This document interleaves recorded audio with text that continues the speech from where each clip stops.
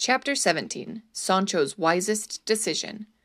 On the night of Sancho's 7th day as governor, just when he began to fall asleep, there was a great commotion outside. Bells were ringing and people were shouting, as if the island were going under. Trumpets and drums were heard too. Sancho peeked out his bedroom door. About 20 people carrying torches were coming toward his room, shouting, To arms, your honor! The island is under enemy attack. We need your strength, your ingenuity, your courage to guide us. At the door, one said to him, Take up arms, your honor, or we'll lose the entire island. Why should I take up arms? Sancho replied. I don't know a thing about combat. That's my master, Don Quixote's business, not mine. Take up arms, your grace, said another. Be our guide and leader. All right, I'll take up arms. Sancho reluctantly agreed. They brought 2 shields and put the governor between them, like a sandwich, then tied some string all around it. It was impossible for him to move, walk, or even bend at the knees. They gave him a lance, which he leaned on for support. Lead us, your honor! Lead us, your honor! They chanted. How do you think I can lead you? Sancho protested. Like this, the best I can do is stand in front of a door or window to block it. Come on, Sir Governor, fear doesn't let you move, someone taunted. Sancho tried to move but fell down, like a turtle or a snail in his shell.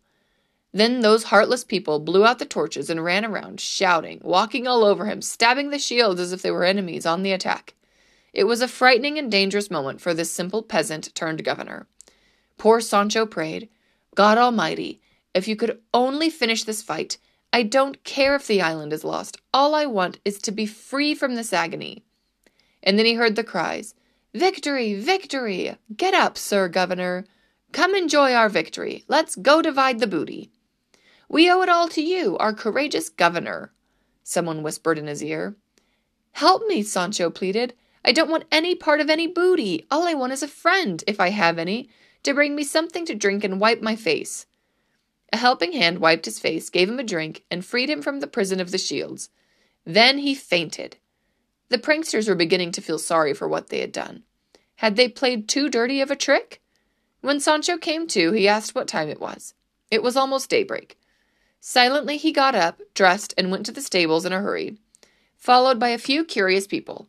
He went straight to his donkey, kissed its face, and said, My friend and companion, when my only worry was to take care of you, I was a happy man.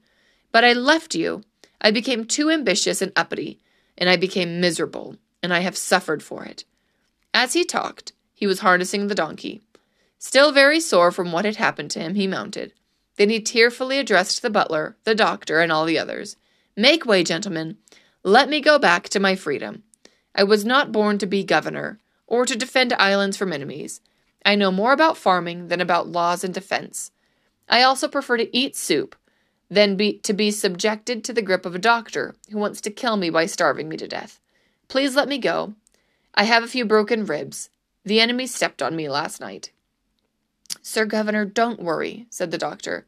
I'll prepare a good medicine for you. And about the food, I'll let you eat everything you want, and as much as you want. It's too late for that, my friend, Sancho replied. Pranks like those are played only once. I am a panza. In my family, when one says no, it's no. Let me go, it's getting late. The butler said, We would let you go, even though we're sorry to lose you, but every governor must account for his administration. Nobody can ask me for any account, Sancho snapped, except the Duke himself or a person he names. I'm on my way to see the Duke. Besides, look at me. Look at my clothes. I have only what belongs to me. I have behaved like an angel. The great Sancho is right, the doctor said. I think we should let him go. The Duke will be glad to see him. They let him go. They even offered him escort and anything he wanted for his trip. His only request was barley for the donkey and half a loaf of bread and a little cheese for himself. Sancho was a man without schooling, yet he was a wise man. He found out he could not handle the job, and he had the courage to resign. The villagers, with the Duke's knowledge and encouragement, had played a lot of tricks on their governor, and they had had fun. At the end, though, his honesty and dignity made them admire Sancho Panza as a human being.